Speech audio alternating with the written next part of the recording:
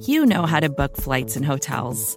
All you're missing is a tool to help you plan that unbelievable travel experience. That's why you need Viator. Book guided tours, excursions, and more in one place. There are over 300,000 travel experiences to choose from, so you can find something for everyone. And Viator offers free cancellation and 24/7 customer support for worry-free travel. Download the Viator app now and use code Viator10 for 10% off your first booking in the app. Find travel experiences for you. Do more with Viator.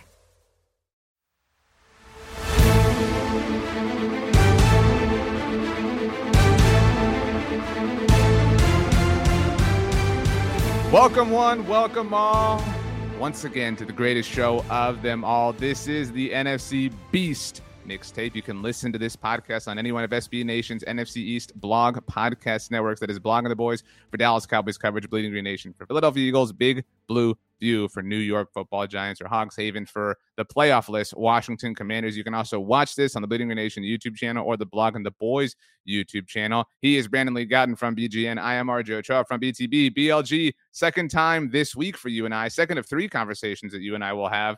We should do this more often. How do we keep meeting like this?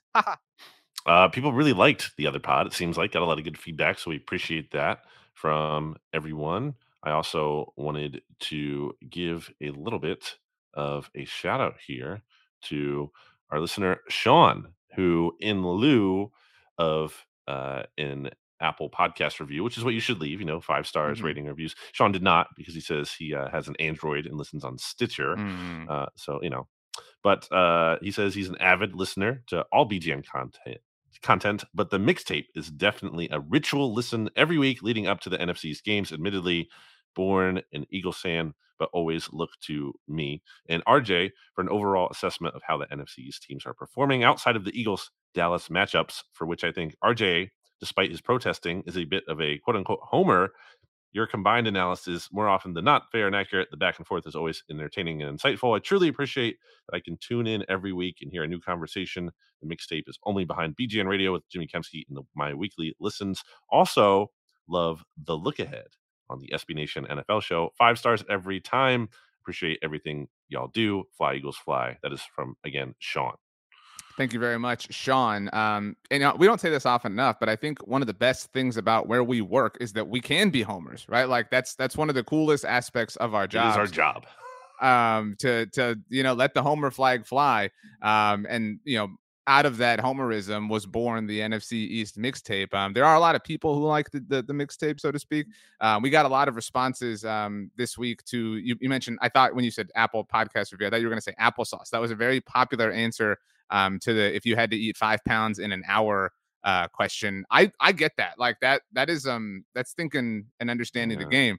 But so like I said, awesome times, whatever, the look ahead. It's not actually called the look ahead. I know that is much to your chagrin. Yes, it is. But people can hear us there later on this week. Earlier, just to kind of tie a bow on things in case somebody missed the first episode of the mixtape this week. This is our second. On the first one, we reviewed the Cowboys and Giants wins from the wild card round, and we touched on this week's upcoming divisional round matchup between the Eagles and the Giants. We had Ed Valentine on from that show from Big Blue View. So we have to obviously talk about the Cowboys playoff game. So to do that, we are doing kind of a mini look ahead, even though we will do a normal look ahead this week. I've already had a conversation with this person on a podcast this week. So there's a lot of cross-pollination happening here. We would like to welcome for the first time ever to the NFC East mixtape, Rob Stats Guerrera from Niners Nation and the look ahead. Brandon, I did ask Stats before he and I recorded on the Ocho what he would eat 5 pounds of in an hour. His first answer was celery. No. Why? Because I feel like it'd be the easiest, right? Because there's nothing to it. It's all water, basically. But you don't want to do that. You're by the whatever piece, you're going to be like, this is horrible. This is a bad decision. I hate celery. Your jaw's going to get sore. That's what I said. I said that physical activity of eating it would be uncomfortable. He did pivot to watermelon, which I suggested, and a lot of people agreed with too. So either one. Wow. Stats, how did you feel listening to us kind of like hyping up the mixtape? You're somebody who kind of notoriously hates on the mixtape behind the scenes. I don't like it here. I'm not going to lie. It's the 49ers against the NFC East in these playoffs. Bring it on. Wow. I hadn't like totally realized that. There's a bit of a presumption there that the 49ers are going to make it to the NFC Championship game. Obviously, if they do, they will have to play a second NFC East team. What is your ideal path, Stats, before we get into the Cowboys-Niners game? Are you rooting for the Giants on Saturday night? Oh, 100%. Philly was my pick to come out of the NFC before the year started, so I clearly have respect for the Eagles. Yeah, I would take the 49ers against Daniel Jones any day of the week. Also, if the Eagles win the Super Bowl, Stats doesn't have to jump into a lake. Yeah, so you know what? That is. Go ahead, Stats.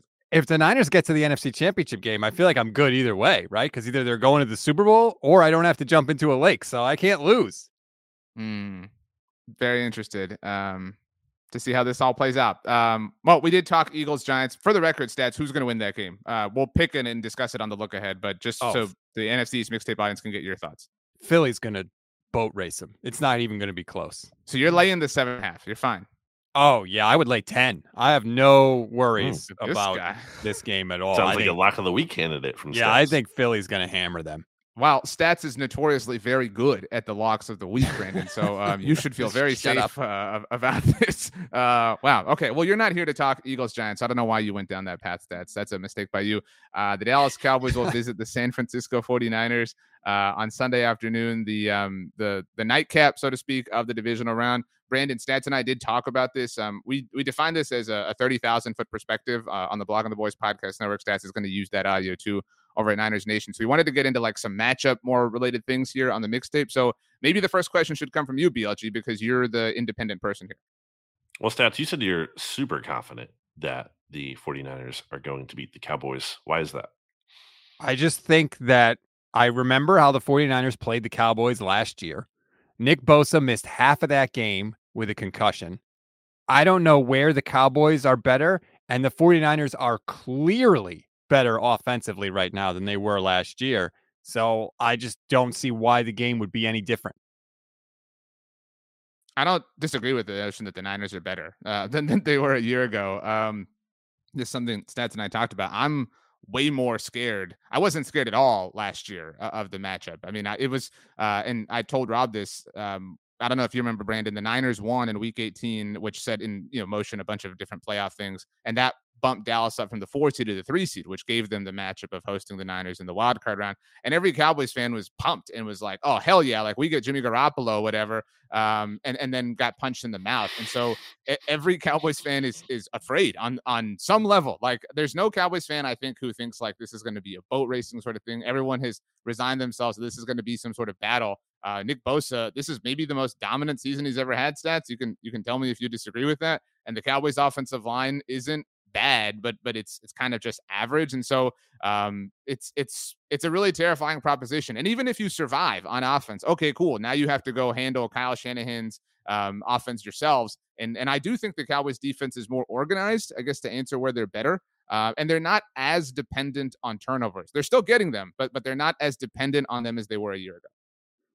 So, okay, so we've had like a very nice conversation on the Ocho. We had a nice talk.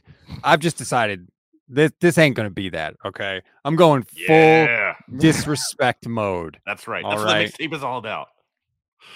I think this is what's going to happen. Bosa and company are going to get after Dak, and we're going to see league-leading interception Dak Prescott and not Dak Prescott from the Tampa Bay Buccaneers. Because if you ask me, the 49ers defense do a lot of things like Washington's defense. And how did Dak look the last time he played Washington?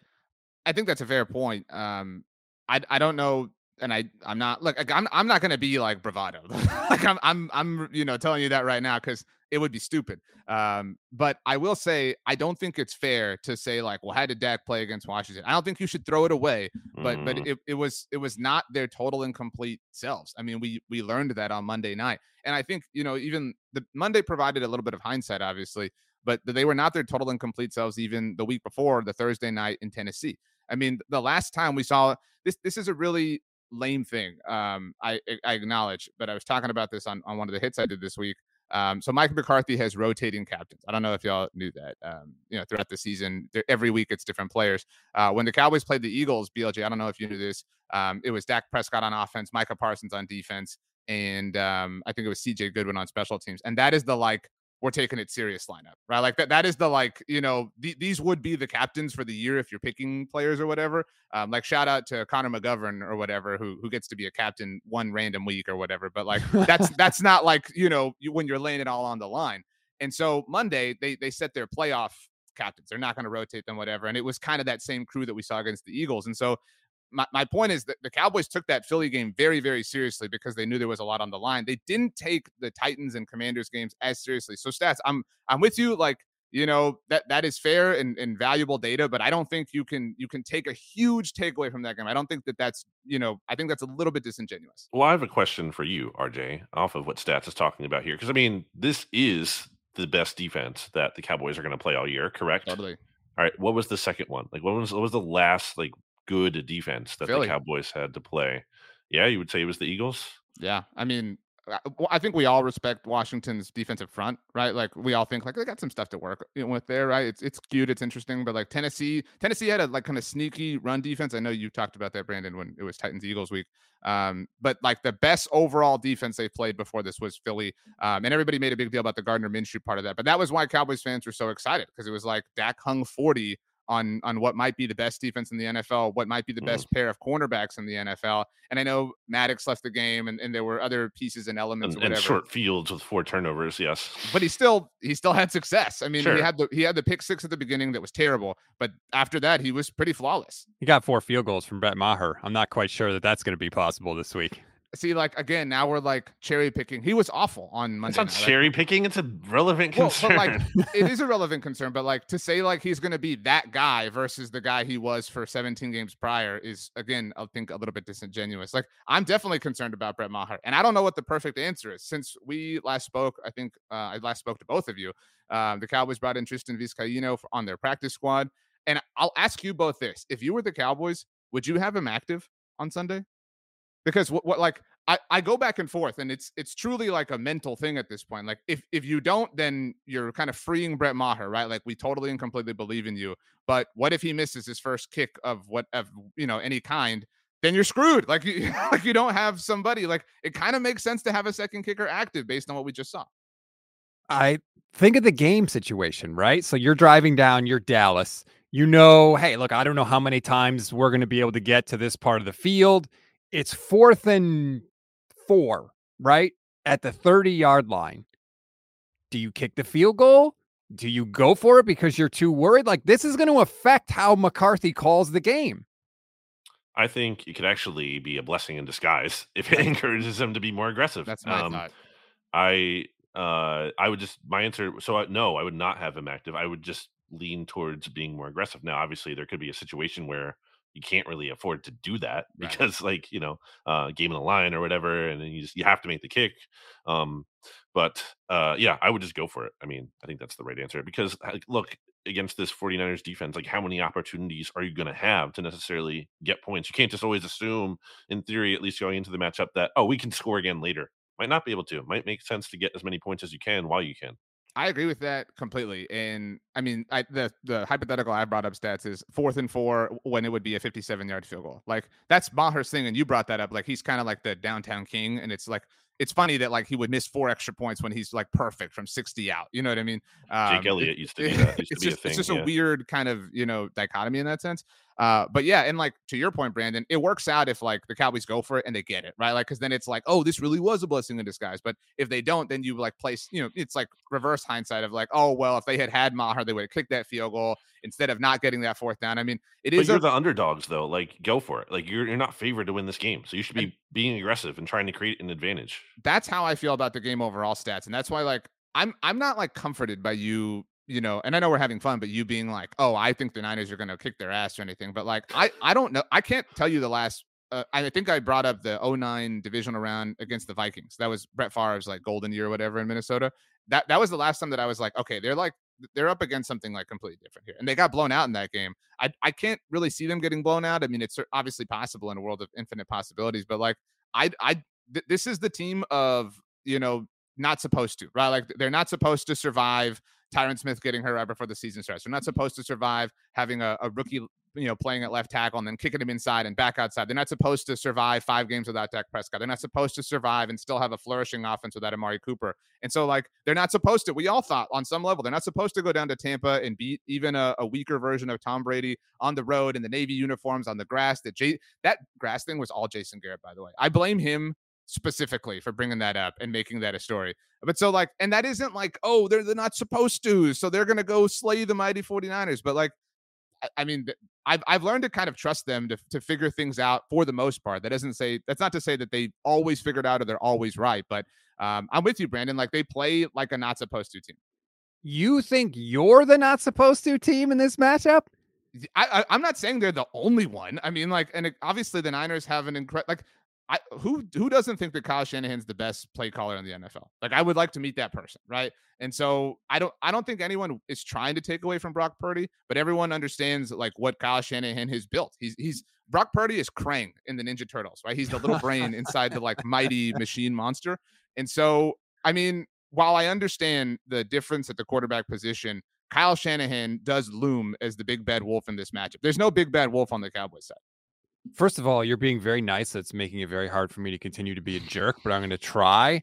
Like, just a little thing that you said there. It's so funny to me that the Cowboys are inventing things that they think they overcame, right? They beat a did. broken down Tom Brady and you overcame grass and the color blue. These are What? stupid. I said they were stupid things. Like, they are silly. And like, I mean, again, my point is I went into last year. And so I'm like kind of comparing it to what is recent. And look, I'll be the first one to tell you that I'm very like new to this. Like, you guys have had your teams in these big moments and whatever. Like, I was thinking, because everyone made a big deal about how it was the first road Cowboys playoff win since 1992. And I was trying to think of like the most recent ones for your teams, right? There's a lot to choose from, right? The first one that came to mind for Philly, that wasn't the Super Bowl, was the double doink game, right, in Chicago, right? Like, boom, like, and it was like not even a thing, right? It's like, oh, we won this playoff game on the road, ho hum, you know what I mean? Like standard operating procedure. Like, but and that's where like people so often blend the history of the Cowboys and the nostalgia of like that's who they're supposed to be, and they put that responsibility on the shoulders of the current team, which is whatever. But like that's these moments are big time. Like, you talking about the color blue, that's a thing. Like, that's a thing when you've lived That's this not life. a thing. It is like, I mean, I'm not saying that they deserve like a statue for winning a playoff game in their Navy jerseys, but like it contributed to the level of anxiety that Cowboys fans felt, is my point. Yeah, I mean, I don't look at that as any sort of accomplishment whatsoever. Especially because like, kicks ass. Because you're used to your team winning, and that's a very different feeling. do you want to hear a crazy stat? If the 49ers win this week, they will have not lost in the playoffs before the conference title game since 2002. Now, some of those years, of course, they didn't make the playoffs, but it is a weird thing to get to the playoffs and go on this run like every time. It's kind of wild. And I keep telling Niner fans, you better appreciate it because this is not normal. You're the second person this week on the mixtape to bring up a stat like that. What is it, BLG, that Ed brought up? Every time that the Giants have won a playoff game since 2000, they've made the Super Bowl or something like that. Or is that Eli? Right. When Eli would make the playoffs, he would go. But all it proves is that like they were only successful those 2 times, and they were wildly successful when they were. But I mean, it's not the same thing as your Niners stat, but it's like the same in a literal sense. I don't know. What are your thoughts overall, Brandon? I wanted to ask Stats what his biggest. So you are so confident in the 49ers. Then what's like your biggest concern that you have to be worried about, or like if you're going to be concerned about something, what does concern you? Tony Pollard. He's incredibly explosive. He's clearly the best weapon the 49ers have, just because it's easier to get him the ball than CeeDee Lamb. Like, Dak still has to drop back and have pass protection and all that. You can just hand the ball to Tony Pollard. He is so explosive. He is so much better than Zeke. Like, every time the Cowboys hand the ball to Zeke, I'm going to say thank you. Like, that is a win for the 49ers because it's not in Tony Pollard's hands. If he can keep them ahead of the chains, especially having success on first down, that's going to open up much more options for Dak. The play action game, the deep passing game, which is really where the 49ers are vulnerable. They've given up 8 touchdowns of 50 yards or more this year. That is the most in the NFL. So if Pollard is having success on first down early, then the Niners defense is going to be back on their heels a little bit. And that is not how they are built to succeed. So I agree with you, obviously, that Tony Pollard is amazing, and by far the most explosive weapon that the Cowboys have. Do either of you know? What would you guess? Maybe you don't remember stats, but Brandon, how many times did you guess Tony Pollard touched the ball in the wild card matchup last year? I want to say 8 times. Stats, what would you guess? I was going to say 10. 6. And they took a lot of criticism for that. I mean, understandably. So it was a really rough day for the Cowboys in that sense. And Tony Pollard is incredibly explosive, but I think number 2 on this list, and we all understand, is CeeDee Lamb. CeeDee had 6 touches as well. So you're talking about your 2 most explosive players touch the ball, fewer than 15 times. Like that's not the way. Tony Pollard had 15 carries on Monday night. It's just an example. So like I do think there is a sector of football fans that think the Cowboys are going to pound the rock with Zeke, but that's I can tell you that's not who they are. Like they still use Zeke and incorporate Zeke, but he really kind of is just like their short yardage back at this point. And Monday night was proof of that. Like we saw Zeke utilized at different times this season, but on Monday night when it was win or go home, it was Tony Pollard who had the most touches on the team as far as running backs are concerned. Finally. I mean, what has taken so long, really? I mean, he was the 4th overall pick and they fell in love with him and he's like the face of their. I'm not justifying this. I'm just telling you what the answer is. Like the contract they gave him, they had to justify the contract, right? And so and that's where this is an offseason conversation, but it's like, are they going to give a contract to Tony Pollard now after they took all the heat? They're going to say like, well, no, you guys got mad at us for giving a contract to a running back, and so we're not going to give one to Tony Pollard. And it just kind of is what it is. But I will say, Cedric Wilson touched the ball a lot in the wild card matchup last year, which was really stupid. Although I love Cedric, but Dalton Schultz, if you told me last week, like on Monday morning, like Dalton Schultz would be the leading like target, receiver for the Cowboys in the divisional round against San Francisco, I would have balked at that. I've been like, that's a losing strategy, but he has really kind of come back to life. That is the sort of like underrated offensive weapon the Cowboys have going on is Dalton Schultz. He's had 2 touchdown catches in 2 of his last 3 games. And he and Dak, when they are on, I did a radio hit this morning, Stats, and you'll scoff at this. Somebody said, I think Schultz is going to be the better tight end of the game. I don't think that personally, but I think that I do think he's underrated is my point. That could be, but he's also going to have to go against Fred Warner, which, that's not an easy assignment. And George Kittle scores touchdowns now for the longest time. Imagine that. Holy crap. George Kittle for not scoring touchdowns. Hey, to my credit, I've said that to George Kittle's face. So, I've called him out on it. I don't know that you get credit for that. Well, if you're going to say it, on all our shows, when you get the chance to talk to the person, I think it's only fair if you bring it up. Did you have the jersey behind you when you said it? No, at that time it was a Gore jersey. Right. I remember that. Interesting. Brandon, I have a question for you. Former Eagle. Oh, that's true. What a weird 2 weeks, whatever it was. 10 minutes Brandon, or whatever. My question to you, we talk a lot about seeing a path. What is the path to victory for each of these teams? Because Stats and I are clearly biased in this respect. So like, what is the path for San Francisco? What is the path for Dallas? I mean, the same Dak who showed up to Tampa, clearly has to show up again here in San Francisco, or where is it again? Santa Clara, baby. Santa Clara.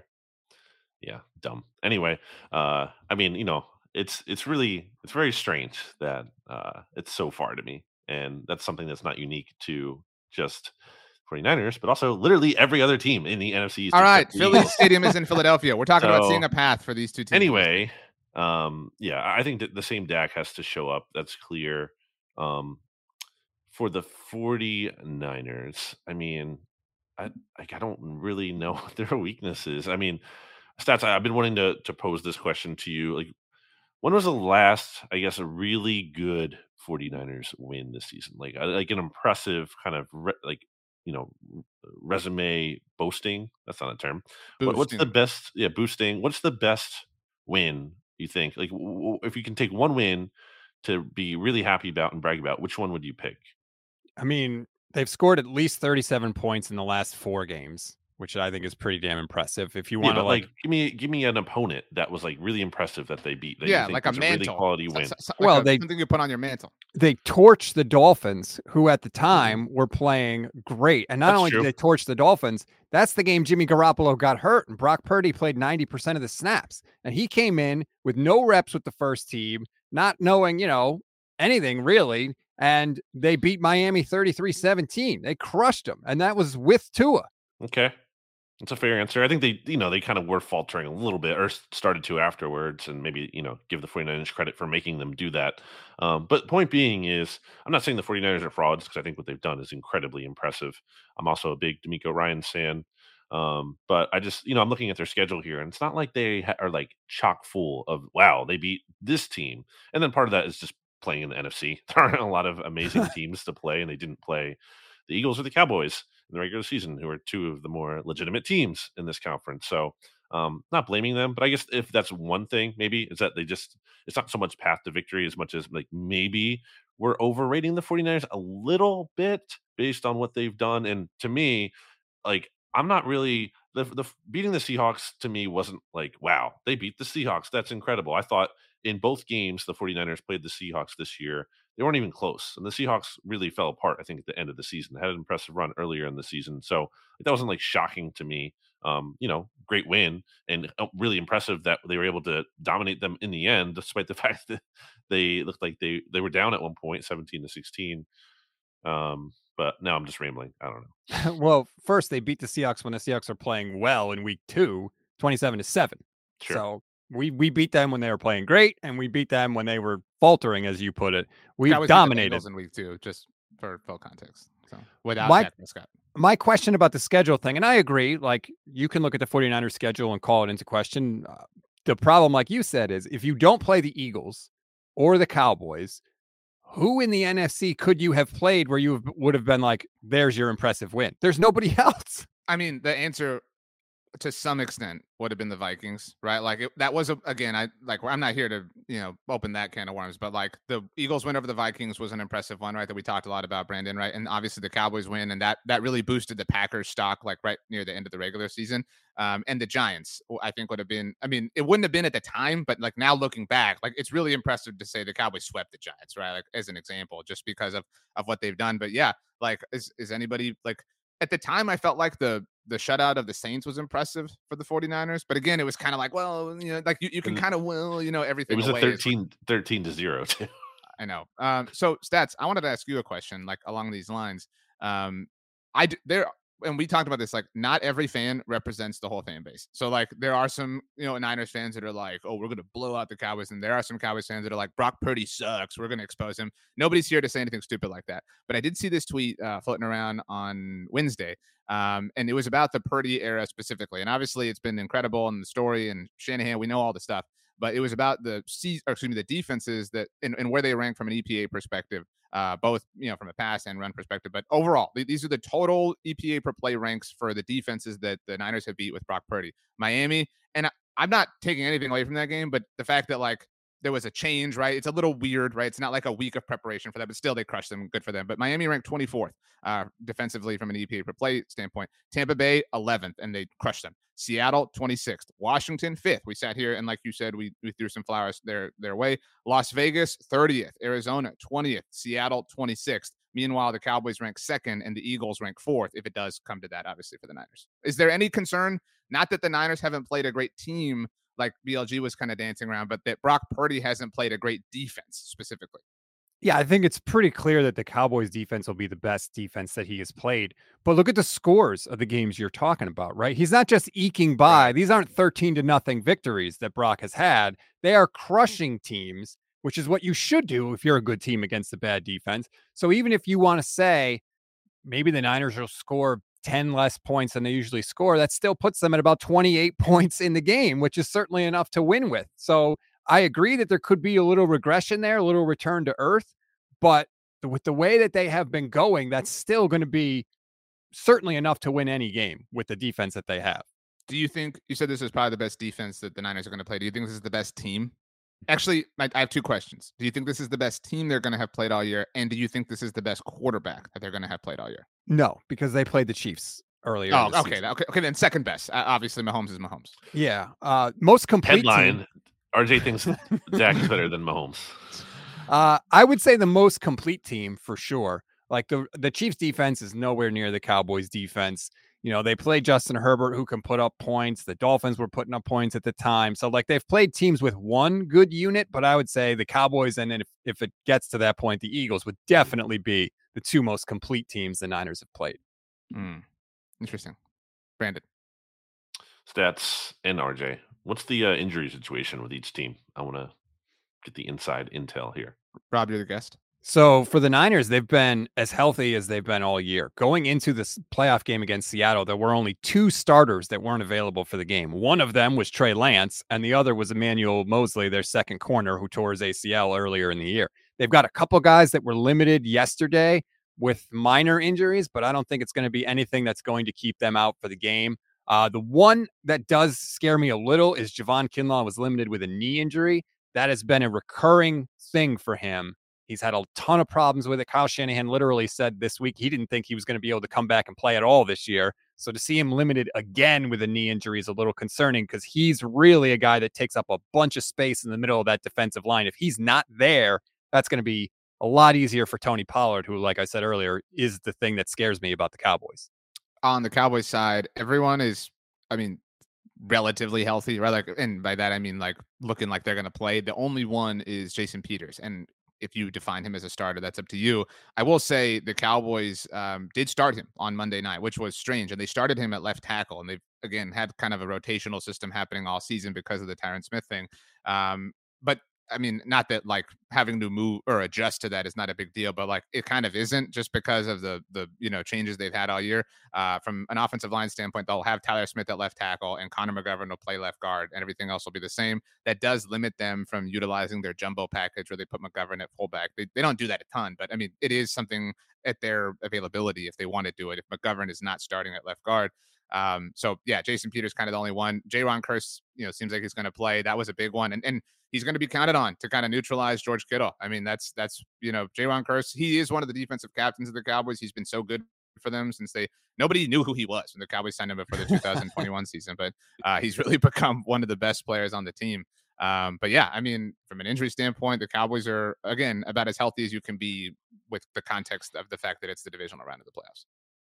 All right, I'll fire another question out there. I think maybe I asked you this already, RJ, on a mixtape earlier this week in terms of what's the story if the Cowboys lose. And obviously, there's context dependent stuff going on here. But in general, like what is the story after the season? I already asked that question to RJ, so I don't know if we need to revisit that. But with you stats, if the 49ers lose this game, like what is the story coming out of this one? Maybe you can speculate how it would happen, but also like what does it mean? Like what would a loss here mean for the 49ers? It's really weird, right? Because going into the year, it was Super Bowl or bust. You have to do it. You can't start Trey Lance because this is your Super Bowl window. And then, of course, they have all these quarterback injuries. So on the one hand, it's like, well, they didn't win the Super Bowl. They're missing their window, right? Are they going to miss their chance? But on the other hand, because of all the quarterback injuries, I think that is going to be kind of put aside, and the narrative is going to become what happens at quarterback, right? Do you go with Brock next year? Do you go with Trey Lance? And how they lose this game would matter too. Like if Brock throws 4 picks, it's certainly going to, ignite that conversation a lot more than if he throws 2 touchdowns and no interceptions and the Cowboys just win in the end, So I think how the Niners lose will be a factor, but it's not going to be the same kind of criticism that they would have gotten if it were Trey Lance or Jimmy Garoppolo under center. I think that general premise is true for the Cowboys. I know I answered it, Brandon, but in case anybody didn't hear, like, I think you would both agree, like, you've both been critical of Mike McCarthy, but again, like, all jokes and kidding aside, like, he's earned his like credit, right? Like at this point, like the Cowboys would be stupid to move on from him, right? Like they we all think the Cowboys are a good team, right? Like we think the Cowboys will be in the mix next year. McCarthy, Dak, like all those silly narratives. Yes, we're really I put would to hate bed to see the Cowboys move on from Mike McCarthy. Okay, so again, but you get my point. Like that was the story, like entering the season. And like he has really dispelled that and Dak has really dispelled it. And the fact that they've survived amid injuries, that is something that like the Niners do, right? Like, oh man, like the quarterback we traded heaven and earth for like went down to injury. Like that would doom a lot of teams. That has doomed the Cowboys in the past. But like, I don't know that I've ever told you this stats in Mike McCarthy's opening press conference when he was hired by the Cowboys, the same one where he said he didn't actually watch all the games and all that stuff. He was asked what team he specifically or like really enjoyed watching throughout that 2019 season that he obviously sat out. And his answer, he said, I love Kyle Shanahan and the Niners. And so it is funny that, like they went to the Super Bowl, right? Like, whoa, big la-di-da. Like you liked one of the best teams in the NFL. But so it is funny that like Shanahan would be the team who beat him last year, obviously in the wild card round, and that it would come to this, like that they would meet twice. Obviously in Dallas, there's only 2 playoff berths under him. So I'm not saying he's become Kyle Shanahan. Like and I'm not trying to diminish Shanahan. Mike McCarthy's won a Super Bowl, whatever. But I mean, I do think he's earned his place, and I think he's done what a lot of people thought he couldn't do with Dallas, and he's turned the ship around. Does anybody think the Cowboys win the way they did on Monday night with Jason Garrett? And again, I'm not giving Mike McCarthy credit for not being Jason Garrett, but like he has gotten the team to a place that a lot of people haven't in the past. That is true. But I want to go back to your other point.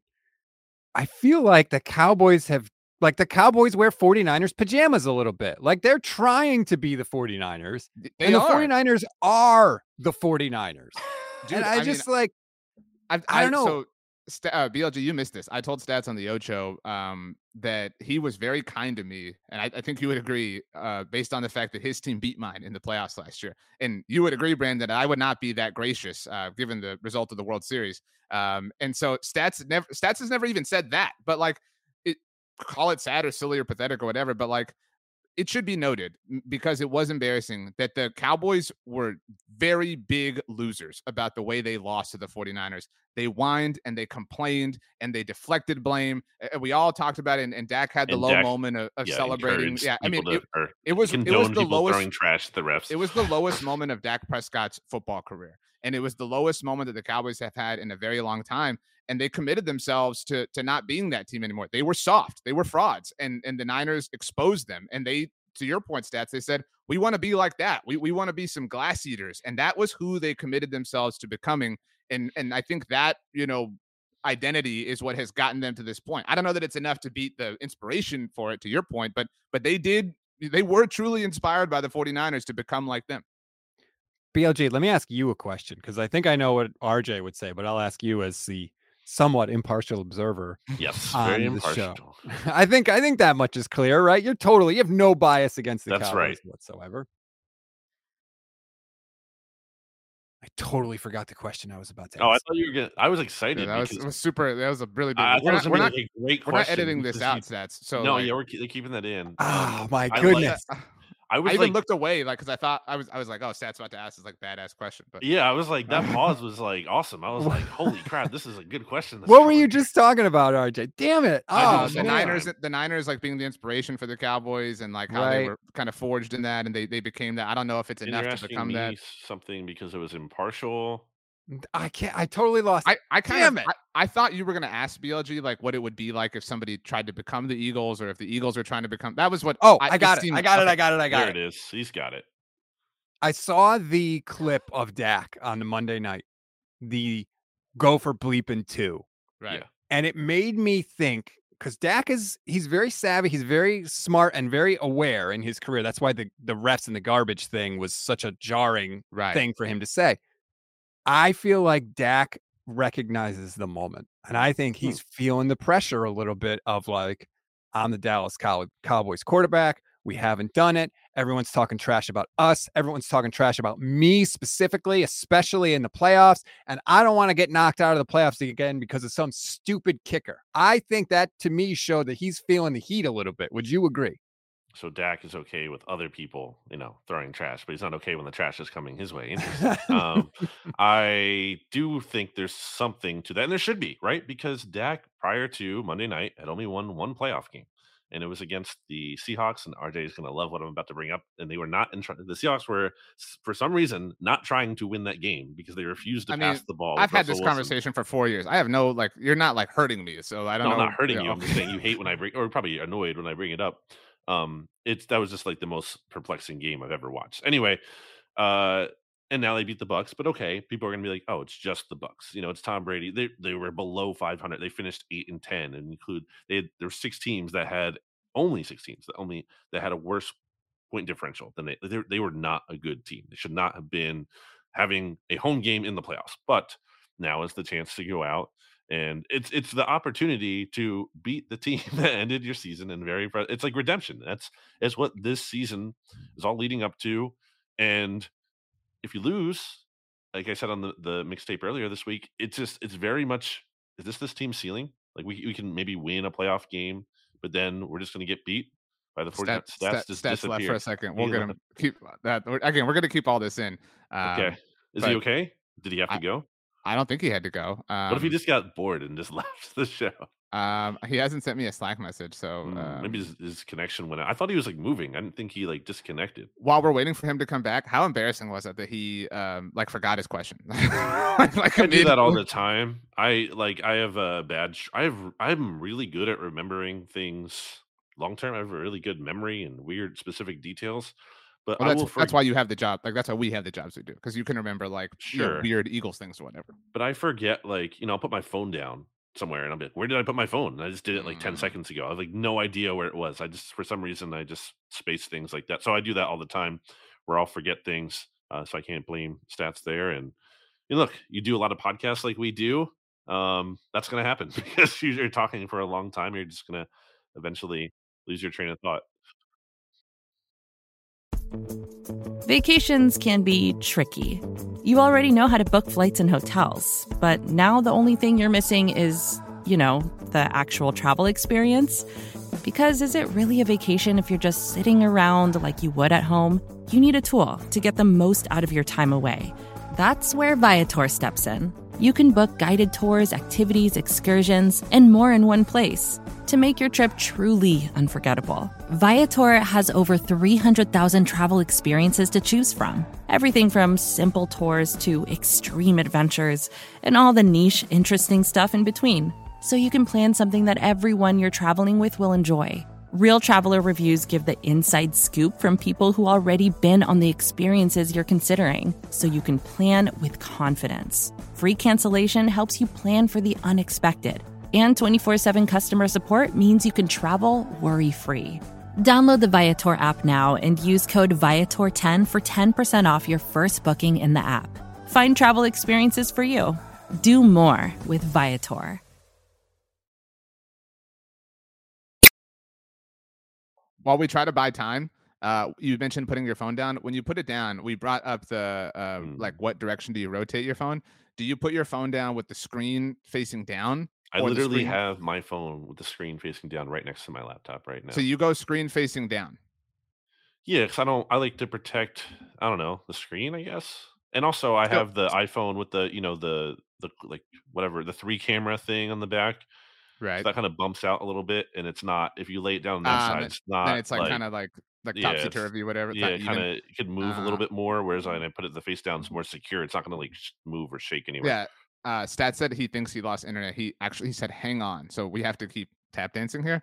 I usually go um screen up, I think. But I will say this: if the wife and I are watching a movie or something, I go screen down. Because we're like, we've got like the lighting and everything. Like, I don't want the flash. Flash You know to what I come mean? Like on, happening or sure. whatever. What other random things can we stall with By while the we wait for way, that? I ended up seeing, M3gan or Megan.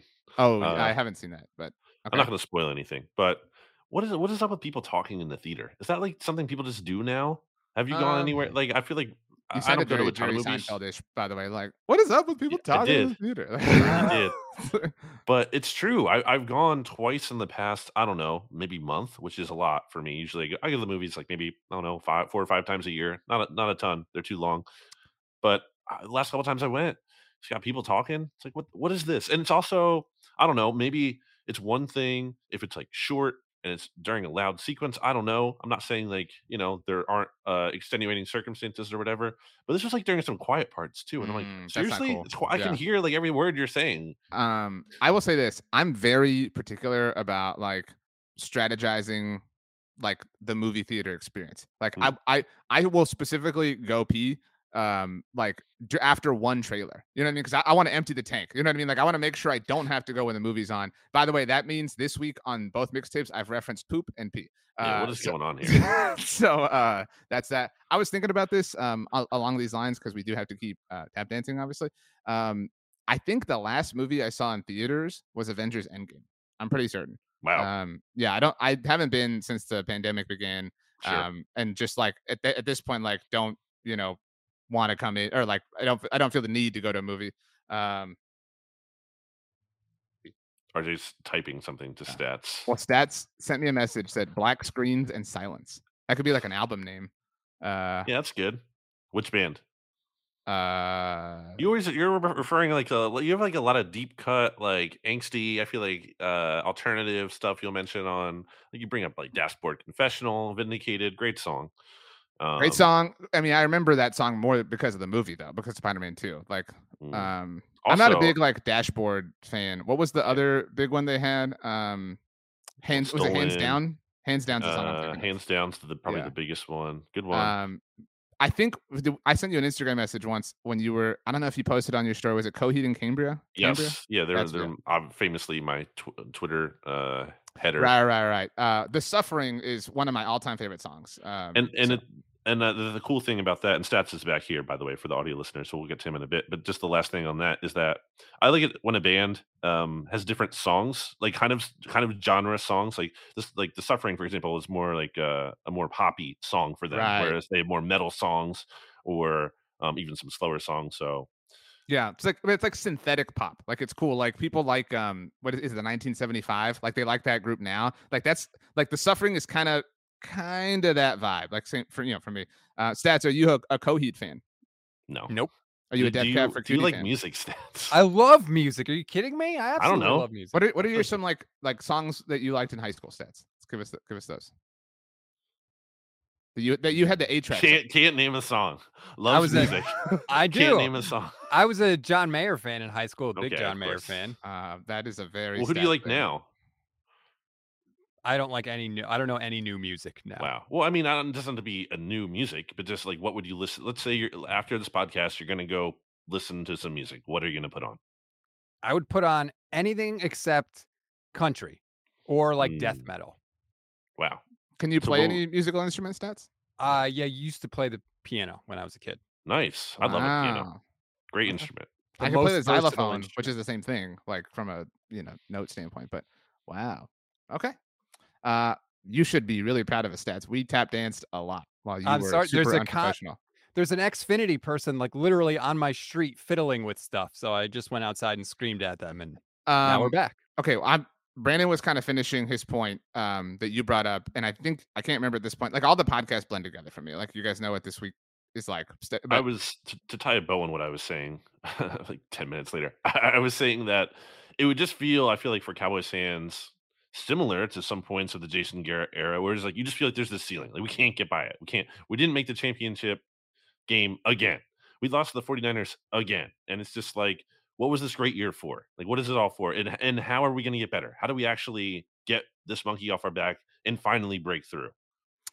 Stats, I wanted to talk about what Brandon said, but you raised your hand very politely. So I don't know if you wanted to clap back on something. No, I was just ready in case you were going to pull a me, BLG, and forget where we were. I had remembered the thread. So go ahead, RJ. Well, Stats, I agree. And I've talked about this a lot on different shows, obviously, but and I really can't remember if I brought it up to you, but the Dak go for effing 2 line, about Brett Maher. And I agree with what Brandon said about how like there's a clear like pressure, and because there should be, right? Like, and we all agree, like, no, I'm this is not a shot on Jalen Hurts or Brock Purdy or Patrick Mahomes, but like it's a little bit different, right? For Dak Prescott and the pressure and like the ghost that he's chasing and fighting and whatever you want to call it. And I can tell you, and you brought it up, Stats, like I have never, ever, except for the post-game, moment, and that wasn't on the field. Like I've never seen Dak like show that kind of emotion mid-game in 7 years. I've never seen that. So it was very strange. And I do think I hate to put things into like the momentum category or whatever. People used to say at the beginning of Dak's career when he was a rookie, because he would practice horribly, they would be like, well, he's a gamer, right? Like he's not a practice court. Like, I mean, you've both heard that to some extent. Yes. I do think there is something. I don't know how much of a deal I think it is. I think it's a non-zero thing. I think that the pressure can enhance players, obviously, or hinder them. Brett Maher is a great example.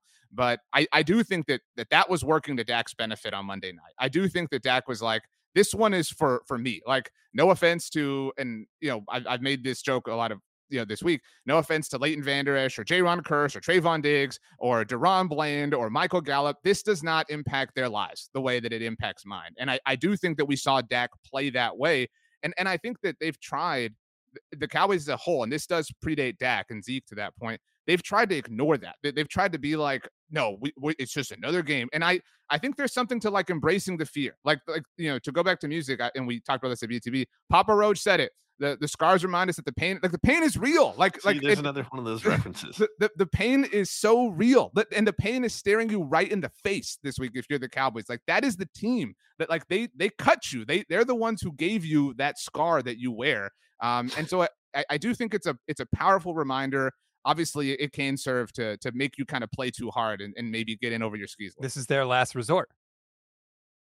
Yeah. Jeez. See, I like music. I do think wow, part of it we might be overrating part of it or overstating part of it's just like a natural human reaction. Right.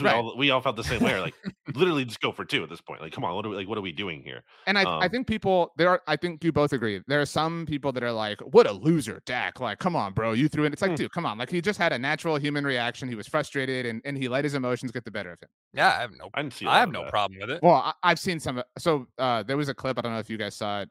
The DallasCowboys.com team does a great job with this Sounds from the Sideline series. Yeah, video. CeeDee Lamb was pumping him up. Right.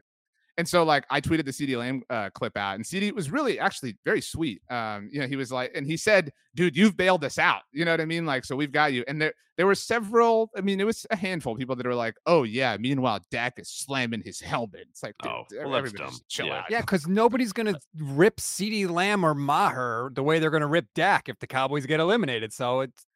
And just to piggyback off that point, Stats, I think there are two people that acted, with that authority on Monday night. And we'll see what they do on Sunday. And Dak is one of them. Mike McCarthy's the other. Like they're the two who acted like our football lives are on the line. Like people are going to say things about us contingent upon what happens here tonight. And, they played the way they did. And so this is, and to your point, Brandon, I mean, this is why you were hired, Mike McCarthy. Like, yeah, I will give you all the props in the world for doing this and persevering and surviving, all of the chaos that this season brought. But the Niners had a lot of chaos. The Eagles had chaos. Everybody has some chaos to some degree. You were hired. Jason Garrett got here.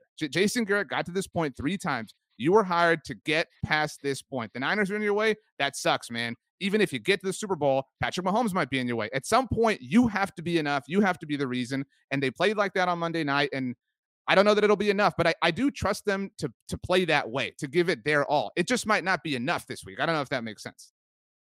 I have one more question, and it's for the both of you, and it relates to something we talked about with Ed Valentine earlier this week. And part of why Ed is excited for this week's Eagles-Giants game is that all the pressure is on the Eagles. So like, oh, how stupid of Ed. Yeah, there was a tone there. That was so dismissive. Wasn't trying to do that. Sorry, but part of the reason he said he's so excited is that, well, I think part of it is a little funny because it's like when you're the underdogs, yes, you have less pressure, but also you're not as good. So there, it goes hand in hand. But anyway, getting to the spirit of the question, Ed was saying, all the pressure is on the Eagles, and certainly that's true. The Giants are playing with house money. The Eagles, they've had this historical season, franchise record for a team wins in the regular season with 14. Obviously, the 17th game, but still, in a lot of metrics, they almost broke the single season the sack record set by any team in a season. Like they've done a lot of great accomplishments, but what does it mean if you just get bounced in your first? Is this about the Niners and Cowboys? Yeah, I'm getting to it. Hold on, slow your roll. So I'll ask both of you, which team is facing more pressure in this matchup? Starting with Stats. It's weird to say, but I think it's the Cowboys because of the Brock Purdy thing. Like, who's going to rip on the 49ers for not getting to the NFC Championship with their third-string rookie quarterback who was the last pick in the draft? Like, are you really going to bang on them? If it was Jimmy Garoppolo or Trey Lance, I think it would be the Niners by far. But now I think it's the Cowboys because of everything we just talked about. Kyle Shanahan ain't getting fired if the Cowboys lose. Mike McCarthy might. Oh, Stats. Come on. I think it's a slim chance. And for the record, I don't think he deserves to get fired. But you can't rule it out, RJ, especially with Sean Payton sitting there. If they lost, like, let's say 42-0, there's zero chance he gets fired. Okay, if the Eagles lost 60-0 to the Giants, does Nick Sirianni get fired? No, he wouldn't because he went 14-3. Okay, and also there isn't Sean Payton looming out there the way he is for the Cowboys. The Sean Payton, like, that's why I don't think that. I don't know. I think you can define pressure a different way. I think that's fair, Stats, right? Like the Cowboys have the better quarterback, right? Like some would argue they have the better defensive player. Like that is where, like, I think the votes are truly split, right? Like if you ranked every single element of this game, like the most contentious one to be like Nick Bosa versus Micah Parsons, right? I would.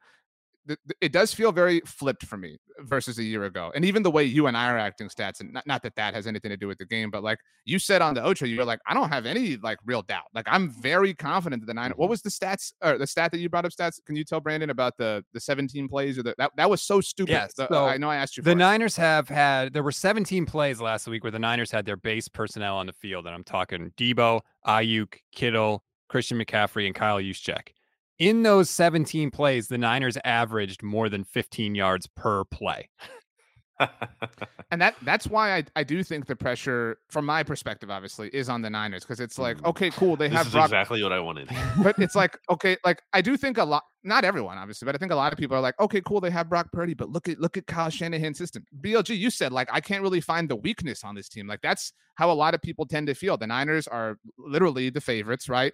You look at any kind of picks. I don't know what the SB Nation picks are going to look like yet, but I'm assuming you both are picking the Niners to win. I mean, so like I think, you know, the Cowboys are, in that literal technical sense, the underdog. They're going to San Francisco to face their daddies, the team who beat them last year, who beat them into submission, who forced them to acknowledge that they were frauds, and who beat them so badly that the Cowboys wanted to become them. Like, I mean, how they own them, like, you know what I mean? They own them in that sense. And so, and you know, everybody's like, oh, the Niners have 2 days of extra rest and all these stupid little things. So I think the Niners are under a teeny bit more pressure. I don't think it's massive. I would say it's like 51-49, maybe 52-48. Yeah, I think they're both under pressure, to give my answer, but I actually do think the 49ers are under more pressure. I mean, when you're a team that's won 10 games going into the postseason, and 11. now even going into the postseason, yeah, and now 11 here, and you have the best betting odds now. They've overtaken the Eagles in the NFC, and I think just even from like a vibe, like any kind of podcast you listen to, like the SB Nation NFL show or whatever kind of national coverage, I think most people would agree. And if you're going to rank the teams right now, I think most people would put the 49ers ahead of the Eagles. I think everyone views them as the top team in the NFC. So I think there's a lot of pressure on them to be this team that everyone thinks they are. Whereas the Cowboys, again, there's still pressure. Don't get me wrong, but I just think it's less than San Francisco's. I also think, and stats, I don't know how much you agree with this, but there was something to like when the Niners walked out to the field last year, out of the locker room with the boombox and everything like that. Like in the moment, because I was so caught up, I was like, this is stupid. But like looking back, it was like, that was it. like you know what I mean? Like it was over. Like they knew they were the better team, but they knew it like quietly to themselves. You know what I mean? Like, and it feels like, and again, like I'm not trying to like make things out of nothing, but it feels like now they're like, everyone acknowledge us. You know what I mean? Like, so there is like a more external pressure in that sense. Like it was an ass kicking that they handed the Cowboys. And now they're like, yeah, we're going to do it again. It felt like they were more comfortable working in the dark a year ago. I think there's Crawling in the Dark's a great song by Hoobastank, by the way. So is The Reason. There was a moment in the game against the Cowboys last year. It was early, and I forget who the defender was, but they lined up and they were like, we're going to drill Deebo Samuel and we're going to show the 49ers that we're here. And they lined up and boom, they hit Deebo, and he didn't even fall down. He took like a step backwards and he was just like, what's up? I think the Cowboys are going to try to do that again on Sunday. I really do, because of all the stuff you've been talking about. And it'll be interesting to see, you know, if the same thing happens or if they do punch the 49ers in the mouth early. I think these are two really united teams. I saw Kyle tweeted about this during the Seahawks game about, like, I don't remember what the data was, but like after the dirty play, the like rolling of Deebo's ankle, it was like 100-0. Like basically, like it was like complete and total domination from that point. The Cowboys have some of that in them too. Like again, they're not the Niners, but they do have some level of like unity and like us against the world, because it's not only them against like the world, and a lot of people, to Brandon's point, are picking the Niners, but it's them against like history. It's like, Dak, you're not as good as Romo. Micah, you're not as good as Ware. You know, all these guys, like you're just you know, living off of the, you know, accomplishments of many people and players and teams who have come before you. So like you're not fitting to be here. You don't belong in this echelon of Dallas Cowboys franchise history. And I'm not saying the Niners don't have a storied history either, but it's a weird matchup. I haven't felt this way, and this, it's not good or bad. I haven't felt like this in a playoff game before. It's funny that you mentioned the Niners like getting fired up. You know who else gets fired up in that situation? Kyle Shanahan. So he ran on the field after that happened, and he kind of like throws a shoulder into one of the Seahawks players, and then the Niners, the next 5 plays are all runs, because I think Kyle just got mad. He was like, run, run, run, run, run. And then on their next drive, they go short pass to Deebo Samuel for a first down, and they end up going all the way down the field and scoring another touchdown. Like, I think it fired Shanahan up to be like, all right, now I'm going to go for the throat. I think we should get out of here, right? Because we still have to save some stuff to talk about on the look ahead when it comes to this game. So I have 2 final questions, one for each of you. Brandon, who wins this game? You reserve the right to change or adjust or whatever when we do official picks on the look ahead. Cowboys win. Whoa. Actually, my second question: Who would you rather win? Is it like presuming the Eagles win? Who would you want? Who would you rather face? Cowboys. Interesting. Is that why you're picking them? It's just like you're trying to create the most favorable. No, that's interesting because the Cowboys. No, I genuinely think it. Dak has owned the Eagles. Well, I mean, in a literal sense, he is 7-3 in his last 10 games against the Eagles. He's 9-1. What was Tom Brady's record against? I'm just telling you, like, look, we're gonna have like content to create if this ends up being the case. He's 7-3 in his last 10 against the Eagles, and he's 9-1 in his last 10 against the Giants. If it came to that, obviously. So that would be interesting. Stats. My question to you is: do you think the winner of this game wins next week, regardless of who they play? It's a good question. No, I can't say that. Because as confident as I am right now, I would go into the Eagles game a little scared. Obviously, there's some like necessary context that we don't have, right? Like how they looked or who looked or injuries, whatever the case. But in a general sense, like trusting the teams as you know them to be today. And knowing that the team they play next week will also have, not that this is everything, but they'll also have a rest advantage. Yeah, I would be surprised if the 49ers lost this week. I would not be surprised if they lost to the Eagles. So I have to say no. Would you take the winner of this game against the Giants, yes, though? Outright? 100%. Okay. I mean, yeah. I mean, I think anyone would. Okay, so you're saying, just so we're all like cool. I mean, we're friends. We'll keep talking, but we all think that Cowboys Niners would both beat the Giants. We all think all 3 of these teams would beat the Giants. Yeah. But we all agree that Cowboys or Niners against the Eagles is a bit more of a coin flip. Agreed. I think Eagles beat the Cowboys. I don't know how to feel about the 49ers. I just think specifically how that defense matches up against the Eagles offense is a big question mark. But if you're not sure how the Eagles would play against the 49ers, why do you think the Cowboys are going to beat the 49ers? Because I think that actually, that's the question. Why do you, because you picked them, why do you think the Cowboys are going to beat the Niners? What's my biggest reason for anything that I do in life? What is my gosh, he's one word? Vibes. It's all vibes, baby. What are the vibes? Who's got better vibes than the Niners? What are the positive and negative vibes here? It's tough. The vibes are, look, this is why I am paid the big bucks to read these kind of things, to analyze these kind of vibes. It's not easy, but I think they both have some going in their favor. I just think, again, coming back to the pressure of it all, it's very unique compared to years past where I think the Cowboys just have had so much pressure on them and going into any given matchup, it was always them. And I think this is a rare time where they don't have that working against them. I've mentioned this before, and put whatever stock in it you want to, but I don't know who brought this up. It was somebody who tweeted it at me a long time ago when the Cowboys clinched their playoff berth this year. Like, I think the reason there's been so much pressure on the Cowboys in the past is because they haven't been like a playoff team consistently, right? It's so like every opportunity has like therefore been a little bit more precious, right? Because it's like, man, they're probably not going to be able to, like, that's their thing, right? They can't get back next year. So you have to do it now, which is what again, kind of like, I don't know if you agree that kind of adds to the feeling of like, it's not house money, but it's like, okay, now you're just like a team, like you're a team who normally does this. And like, maybe this is your time to kind of break through there. Like, I don't know. I'm curious for your thoughts.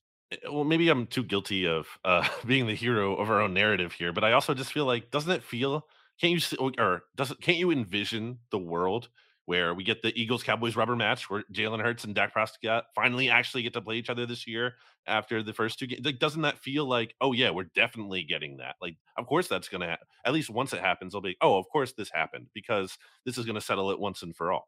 Yeah, I can talk myself into like the of course for any of these permutations. Like I can even talk myself into like, oh, of course it would be like Niners Giants, right? Like the big bad wolf and well, like I mean, again, if we're talking about the story, it's like the mighty Niners against the like underdog Giants, right? Like they're the little Giants against the big bad 49ers. Here's how you talk yourself into that. The Niners could potentially be on an incredible redemption playoff tour, right? First playoff game, the Seahawks, who of course beat them in 2013 and the big rivalry there.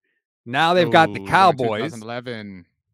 The Cowboys, who, of course, 49ers' biggest rival forever. You've got that. Then it's possible the Niners play the Giants in the NFC Championship game. That would be redemption for 2011 and for stopping the three-peat. Yeah. And then even if you take it further, they could potentially play the Chiefs in the Super Bowl, who, of course, beat them in 2019. So, like, you're talking about in a single playoffs, healing a lot of wounds if it were to happen, which admittedly, that's skipping ahead.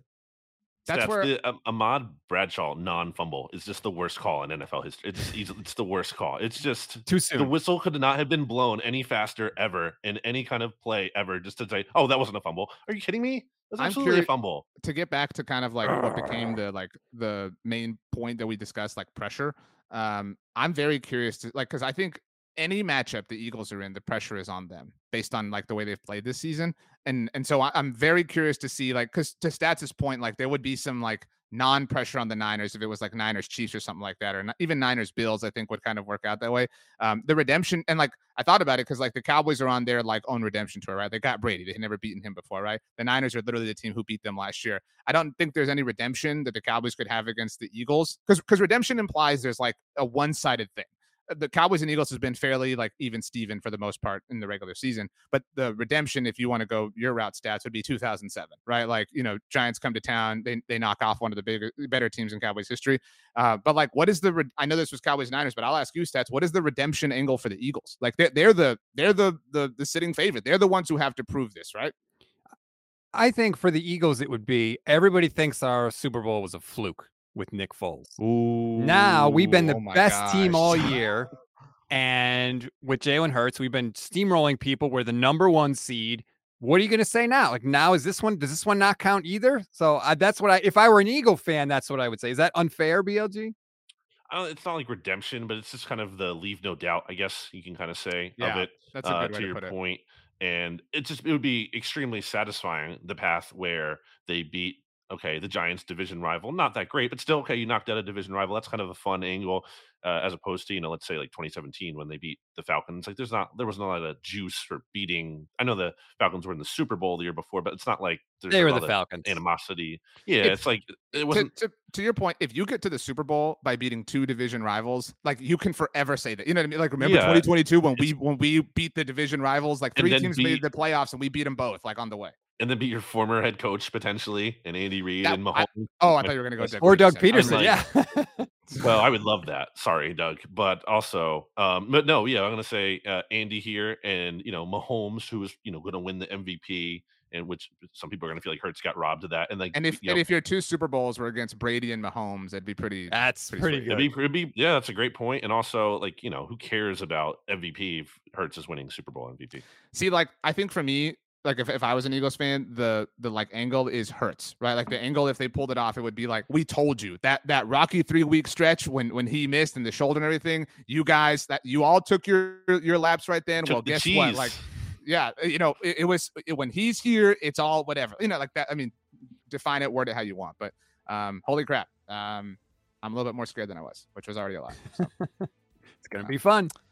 Stats, you get the last thing, or Brandon, you said one. Oh, you said this a minute ago. One last quick thing. Did you say that was a while ago? What was the last quick thing? The pressure thing, or I don't know. Who knows? But listen to the SB Nation NFL show. That's my last thought. Stats, your last thought will be to offer us a piece of life advice that everyone can use in their life every day moving forward. Nobody's ever argued their way to happiness.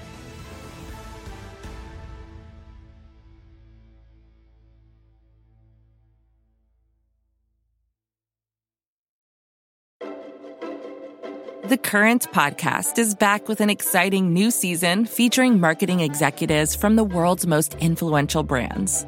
Tune in to hear what's driving conversation in the fast-moving world of digital advertising with unique insights from brands as diverse as Hilton, Instacart, Moderna, Major League Soccer, and more. And in this presidential election season, The Current explores what a national political advertiser, like the National Republican Senatorial Committee, and a major CPG brand like Hershey can learn from each other. Listen in and subscribe to The Current at thecurrent.com or wherever you get your podcasts. Support for this show comes from Fundrise. Buy low, sell high. It's easy to say, hard to do. For example, high interest rates are crushing the real estate market right now. Demand is dropping and prices are falling, even for many of the best assets. It's no wonder the Fundrise Flagship Fund plans to go on a buying spree, expanding its billion-dollar real estate portfolio over the next few months. You can add the Fundrise Flagship Fund to your portfolio in just minutes, and with as little as $10 by visiting fundrise.com/Fox. Carefully consider the investment objectives, risks, charges, and expenses of the Fundrise Flagship Fund before investing. This and other information can be found in the fund's prospectus at fundrise.com/flagship. This is a paid advertisement.